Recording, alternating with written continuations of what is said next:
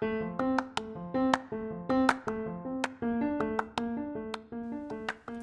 guys, it's me, Jenna Hartley. Welcome to Heart to Heart. This is the place to be if you want to be inspired, be empowered, and find ways to embrace the strong woman I know you already are. So buckle up and let's get ready to discover our inner badasses. Hey guys, I'm Jenna Hartley. Welcome to Writer Wednesdays, a weekly chat with my author friends. It's a chance to get to know some of the authors behind your favorite stories, as well as hopefully discover some new ones. Today's guest is the lovely A.L. Jackson. Hello. Hello, thank you for having me. Absolutely, my pleasure. A.L. Jackson is the New York Times and USA Today bestselling author of contemporary romance. She writes emotional, sexy, heart-filled stories about boys who usually like to be a little bit bad. If she's not writing, you can find her hanging out by the pool with her family, sipping cocktails with her friends, or of course, with her nose buried in a book. Well, welcome. Awesome, thank you. So you recently released Beneath the Stars, and I saw this Instagram post. You're going to totally think I'm a stalker after this, but anyways, where you wrote that this story felt so magical to me when I wrote it, that there was something kind of special about them. And so I wondered if you feel that way about every book, or if this one was just extra special, and maybe why that was. Okay. Well, I guess there's kind of like two sides to that, because I feel like I try to make every single book that I write special. Like there's always, I want to have that feeling when I'm writing. And if I don't have it, then I know there's something wrong, because I want that, I want my readers to have that feeling as well. But I think for Beneath the Stars, there was something magical about it, just in the way that it was written, and like the actual vibe that it had. It just had like almost like a, I don't want to say like otherworldly feeling, but it was like they had such a connection to each other. And she was an empath in it. And so there was just like this special thing, like bond between them. And they kind of knew what each other was feeling, just when they were in the room together. So it just created this, I don't know, this like sizzle every single time that they were together. So that just is what made it feel magical to me, that there was just like I got chills every time that I wrote them in a scene. Did you have to do much research on the empath thing, or do you feel like you are an empath? I did not do a ton, just because I sometimes try, I try to get like the bare basic details about stuff, and then I just kind of write it how that I see it, which maybe is wrong sometimes, but especially for that, I just wanted it to be, something that she didn't really know, like, as far as like the term, or like being like having that, I want it to be something that she just recognized about herself. So like writing it through like her perspective without anybody telling her what that meant. Mm-hmm. And because she recognized it at a young age, that she just felt people differently than they maybe felt her. And so if I did too much research, and I wouldn't want it to come out as being like, like a self-help book or something. I just wanted it like an experience through somebody that might have those feelings, kind of thing. Yeah. Interesting. Yeah. I don't know if you've heard or watched the movie. I think it's called In Her Eyes, In Your Eyes. Every time I say it, I hear that song, like In Your Eyes. It's really interesting. You talking about that. She's not an empath, but it made me think of it, because she like wakes up and has this telepathic communication with a guy that she's like never met, and so they can like hear and read each other's thoughts, and they're like freaked out about it. It's a really fascinating movie. Oh my gosh, it sounds awesome. I've never heard of it. I'm gonna have to look it up. It's called In Her Eyes. Netflix. I'm writing that down right now. Like In Your Eyes or In Her Eyes, and it was like this amazing story, because they had never met, and they had never even seen each other. Like they just suddenly woke up and had these thoughts, and they're like, that's not my voice. And it sounds like, in a different way, kind of how connected your characters are. Right. I love it. That sounds awesome. That. So, well, hopefully you enjoy it. Let me know. I will. So you've now finished your, Falling Stars series. And I know you've kind of talked about planning a new series, as far as I saw you posting about your beautiful planners, which I want to get to some more of as well. Awesome. So I wondered how you go about kind of planning a new series, if you are much of a planner, or, whether you write the books as they come, or if you try to be kind of deliberate about it from the start. So I really consider myself a pantser, just because I tend to just like dive into a story. I have like a, kind of a vague idea of what I want it to be. And usually I'll start writing and it typically changes. Like I very rarely start a book that I just write all the way through without starting over. Cause it's like, to me, I like have to get in that story to be able to learn who they are. And then as they grow, then I have to then I'm like, okay, this is what the story I'm supposed to tell is. So I really can't plot that out. I do tend to write companion novels. So characters that are placed in the first book kind of have like parameters shaped around them just because that's already been written. But I try not to give like too many details so that way I have the flexibility to be able to write what I want to write when I get to their stories. Yep. So yeah, I pretty much, there's not a lot of planning that goes on. I usually get to the end and I'm like, oh God, how can I like tie all these threads together, because I have no idea what's happening. That's funny. I feel a lot better because I think I'm kind of a planter, I don't know, whatever, kind of a cross. It's like if I plan too much, I get really I'm gonna switch away from this. There we go. Sorry. And so it's interesting that you say that, because it's like I feel like you get in the story and you start writing and you're like, no, you start figuring out who they are. Yeah. So I guess knowing that and considering this speaks to me, maybe I'm being selfish here, but what tips would you give to an author who's embarking on a new series that's not much of a planner but kind of wants to, not box themselves into a corner? Yeah. I mean, I think that's the main thing is that, if you're writing companion novels where that you're, that you're going to be writing like a brother or a friend or a sister or whoever it may be, that, you don't give too many details on them. I mean, unless you specifically want to set something up, but that tends to be like a plotter that's going to do that, where I have backed myself into a corner where I said something specific and then I had to base a whole plot around that and then go, how do I make that work? Which as a pantser, you still can do that because then, there's a lot of areas that you can go. But for me, I learned to be like really careful about that so that I didn't, put myself in a position where I didn't want to be, or then like just didn't feel passionate about writing that story any longer. Yeah. So I think that's the main key. The other thing is just to like make sure you keep notes on like the first books in the series, because, if you don't have that all plotted out, you want to make sure it still remains consistent and makes sense with the first book. Yes. Very good tips. Both great ones, whether you're a pantser or a plotter, really. So, so speaking of planning, ironically, sort of, you have this amazing, is it Andlo? Is that how you say it? Yes. Andlo. Planners. Well, I mean, it's like tons of merchandise. I was kind of playing around on there and I was like, wow, this is awesome. You have these like author planners and things. And so I guess I wondered, it's not just for authors, it's like editors and more. And I wondered like what made you want to start that planner project? So Andlo is actually the brainchild of my daughter, who's my marketing manager. She has a marketing degree from here at U of A in Tucson. And so she came to work for me. I think she worked a year after she graduated somewhere else. And she had interned with me through college. And so she wanted to come back and work with me. That's like a whole side thing. But she had created the planner initially for me because I'm a planner girl. Like I don't plan my books out, but I have to write. I mean, as a writer, like my writer brain is like off the charts terrible. So like if I don't write something down, like it's not going to happen. Like I write down, do a load of laundry because otherwise the whole day will go by and then I'll be like, oh my gosh, I don't have any clean clothes.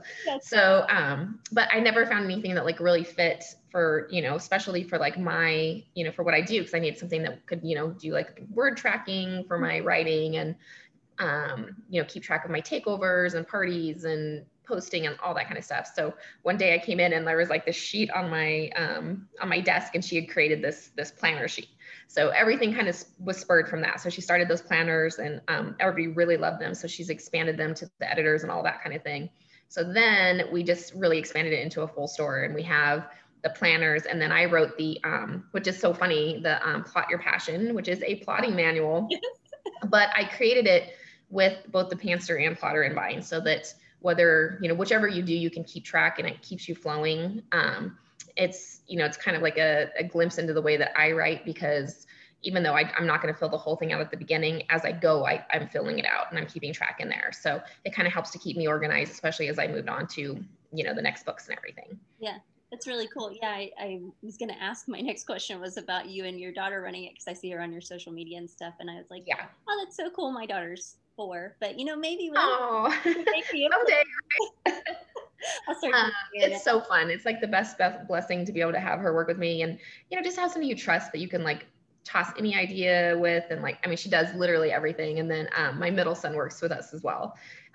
He just turned 21. So he does like kind of like all the errands and all that kind of stuff. So it's really fun to have a family business.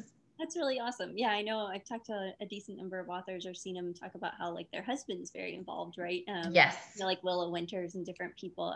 So it's fun to me that your kids are involved because I haven't met as many authors who. Yeah, I just have older kids. I'm just on the old side. My kids are grown, so I'm sure my youngest, my 17-year-old, will be working for me one of these days. That's awesome. I think it's so cool, and I think it's super fun. I'm glad to hear it's fun because I wonder, like, that we just get along really well. I mean, I think that you have to, if you do something like that, whether it's with your husband or it's your children or your sister or whoever, if it's somebody that's close in your family or a really close friend, you just have to make sure that expectations are set and that you guys are really open with each other and that that you're willing to face, because there's obstacles, and there's days you're frustrated or you're mad about something, and you have to be able to, treat that differently than like your family time and not let that overflow into that. And then also be able to work through it and not like, so I'm pretty, and not to be like, I'm so easygoing, but I just kind of like, there's just shit happens. Are we allowed to say that on here? In my opinion. So like if there's mistakes, I make mistakes, she makes mistakes, Eli makes mistakes, and we just all like, figure it out and move on from there. So I think that that's really important that you have to be able to do that. Yeah. I mean, I wonder, how do you guys balance that family time, work time? Because I know even now, my husband, because of the pandemic, has been working from home all the time instead of like 2 days. Oh, right. And then I work from home. So now our bedroom has become like our bedroom/office, right? Because we don't really have any other quiet over there for a minute. Yeah. Closed off rooms and stuff. And so I think we try, we've done this for so many years. I mean, Devin started interning for me all the way back in 2011, I think. Wow. So I think at the beginning there was a lot of like overlap where we try not to talk about work stuff when we're not doing work. Okay. So certainly, but the thing is we talk about personal stuff during work time too. So, like, you know what I mean? So we're making products, we're in the office, like packaging stuff or, doing something for Anlo, like we're, like, oh, did you hear it? We're chatting and that kind of stuff, just like you would with your girlfriend at work, right? If you're kind of thing. So that happens. But then like if we're having like a family party or, we're at a dinner, unless there's something really important, we usually don't talk about work stuff. That's good. Yeah. Do you find that it helps to have that defined space, like to have an office that you guys, or do you not even use that often? Yeah. Mm-hmm. Yeah. Like it definitely does. It's like work time, right? Yeah. And Devin always reminds us, she'll be in there and she like all the kids go in there, everybody wants to chat with her because she's so funny and fun. And the boys will be in there and she's like, guys, it's work time. So leave me alone. Yeah. Well, I know you've been publishing for many years now. What do you think has been a key to your longevity or your ability to continue to drive to write new stories? I think it's just that I treat it like a business. I feel so blessed that I get to write stories, and obviously it's like a really fun job, right? Like we love what we do, and you feel, I think for most of us, we have like a compulsion to write, but there's a lot of things that can get us down. And so, depression can sink in, or loneliness. Like there's so many things that affect writers because it's such a solitary position that, and I think that, just treating it every single day, like that I'm going into the office, like I get up, I work out, I take a shower, and then I have like a set, in my planner, I literally have my day planned out of what I'm going to be doing. So, and also establishing that, like boundaries, because, before COVID, when my husband was at work and my kids were younger, a lot of the stuff like doctor's appointments and all that stuff falls on you because people don't like respect the idea that you work from home, or that it's, they just don't quite get it, so all that stuff falls on you. So setting boundaries with that, like my husband and I still split, like, I would take the kids sometimes he did, and he would have to take time off because, we had to respect that both positions were valuable. So doing that made a big difference, I think, as well. That's good. Yeah. I mean, it is hard, especially with younger kids to balance. It is, and it is also, and some people, if you're writing for like supplemental income so that you can stay home with your kids, then that's okay too. I mean, I did it as a full-on business where I'm working, well over 40 hours a week, but I also respect the idea that if somebody's like, hey, I'm just going to write a little bit so that I can have some, so that I can be home with my kids, then do all that stuff. You just have to set what your priorities are and what you want. And so I think establishing that is what really, solidifies it as a career. Yeah. Sorry, it cut out a second. So your face froze and I don't know what. Oh, sorry. It's well, I'm fighting with my husband over internet space over here because he's always on. So he's come home from Washington and he works permanently from Arizona in an office in the other room. So we're now permanently working out together. Yep, same. Well, I don't know whether ours is permanent, but it's at least been a while that it's been kind of permanent. So yeah, you kind of get in that jive, right? Where you're just like, all right, yeah. we can do this. Yeah, so. yeah, we can make this work somehow. Well, a while back, you kind of posted about a lot of things that were going on in your life with family and writing and juggling it. And I think many of us kind of feel that difficulty of managing stress, especially as wives and moms, kind of what we we're talking about. So, when I like what you said, where I'm trying to learn to take the stress in stride, know it's part of life, and that if I'm working hard, there will always be things that feel like they're getting missed. So I wondered kind of how you try and handle that stress and overwhelm, because I know that we all kind of feel it at times. Yeah. Regardless of the pandemic, everybody's juggling. Right. Yeah. And it's kind of funny because that feels almost vague because like so far, like I'm like, oh wait, I used to leave the house. I forgot about those days. But I think it's just making sure to like have moments that you enjoy, rather than, because I think when you work from home and there's like so much stuff going on and you feel this pressure, especially if that you're the type of writer like I am, where I have to sit in front of the computer for a really long time to get words down, and all this stuff's happening in the background and the kids need this and they're coming in and out and your husband, things feel like they're falling apart. Taking the time, just like a time out to enjoy time with your family so you're not frustrated at them, to go with your girlfriends and have drinks and dinner and, just like setting aside time that you go, this is worth it. And this is why that I work so hard, is so that I'm able to do these things or whatever it might be, and of course stresses are different. Like, it's been crazy. We've had some construction issues with the house when we moved to Washington and then moved back here. And my house was it's an amazing house, but it was in mass disarray. There was a lot of things that needed fixed. And so we had some really big issues with the renovation on it. And that has been like a huge stress, but also just, so like realizing like, there's an end in sight. Like it's not going to be, sorry, I thought somebody came in the door back there. That's not going to be going on forever. Like I see that like, hey, I'm just going to have to balance that right now. And there's going to be like construction and sounds going on, but it's not going to be like this every day forever. Right. Like it's going to end kind of thing. So just, taking a deep breath is really what it comes down to. Like it's okay. Yeah, I think one of my mantras the past few years, I was dealing with some health issues, and I would always tell myself, like, it's not forever, it's just for now. And I would just like repeat that. And it's kind of like, oh, I love that. Right? It's like, this will not last forever. It feels like it might right now, but it will. Right. So, that's awesome. Yeah, important to gain perspective. Yes. Yes. So then my other kind of deeper question, is that you had said it always feels impossible until it's complete, but when we push ourselves toward a goal that's so important to us, we are unstoppable. And you talked about how kind of the voices were screaming at you that you weren't enough, but you refused to listen. And I think a lot of us as writers kind of feel that imposter, self-doubt, whatever. And so I wondered, how do you manage those voices that say you're not enough? And how do you overcome that too? Yeah, that's a hard one, and I think that that's like different for each of us. I think it's just like pushing through and just that feeling that I have to write, that, there's a lot of days where I'm sitting in front of the computer and the words don't come. And I think, man, I really suck at this. Like, what am I doing? Like, or I'll finish a book that was good and try to start another one and like think, oh my God, I can never write another book again. Like, it's just like that. And I think it's like it's really like, if I step back and look at it, I think it's a tapped out feeling, because we push ourselves to meet deadlines and we're, pouring everything into a story, and then you finish and it's almost like you feel drained and you think there's nothing left to give.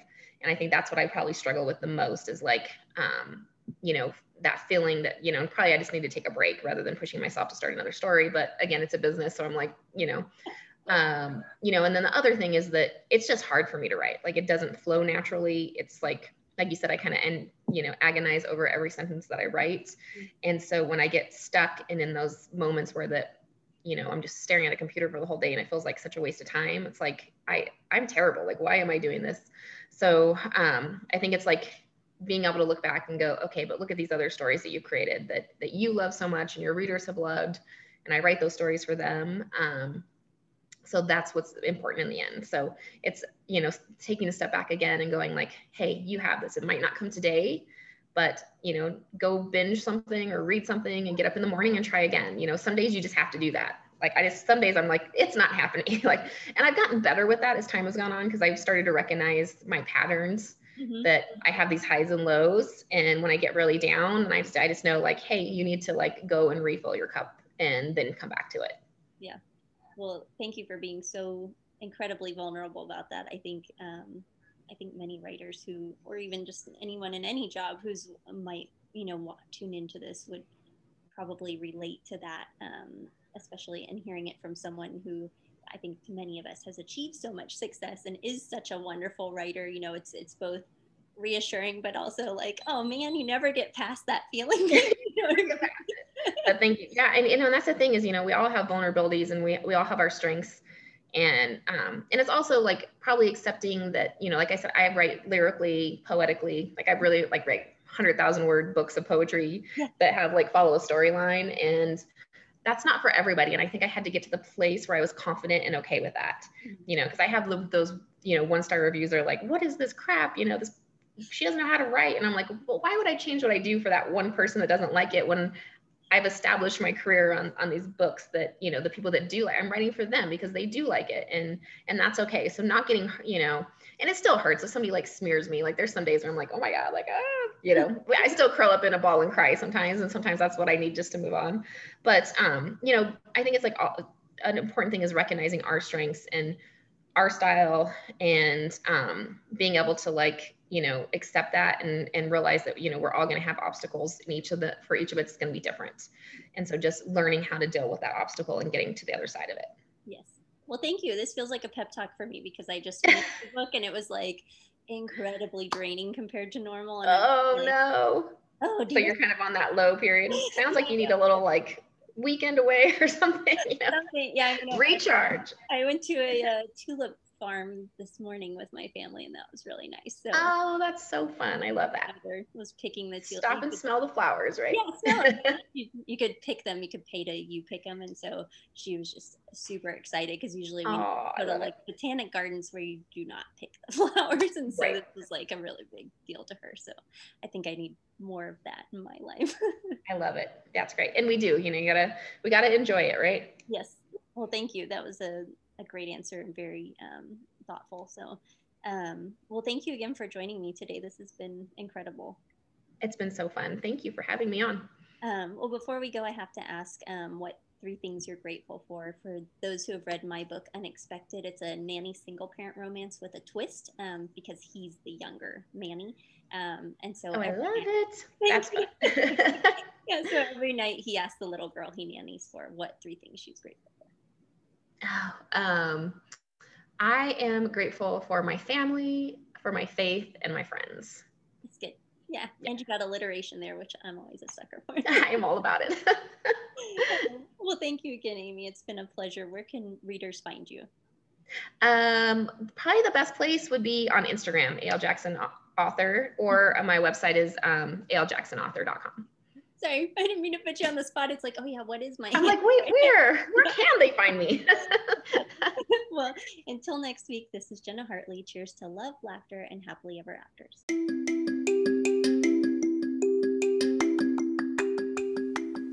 Stay true to yourself and keep sharing your gifts with the world, because we need more women's voices like yours. Thank you for listening, and I can't wait to see you again. Like what you hear, hit that subscribe button. Share it with a friend. The more empowered women we have, the stronger the world is, the better we'll be. Thanks.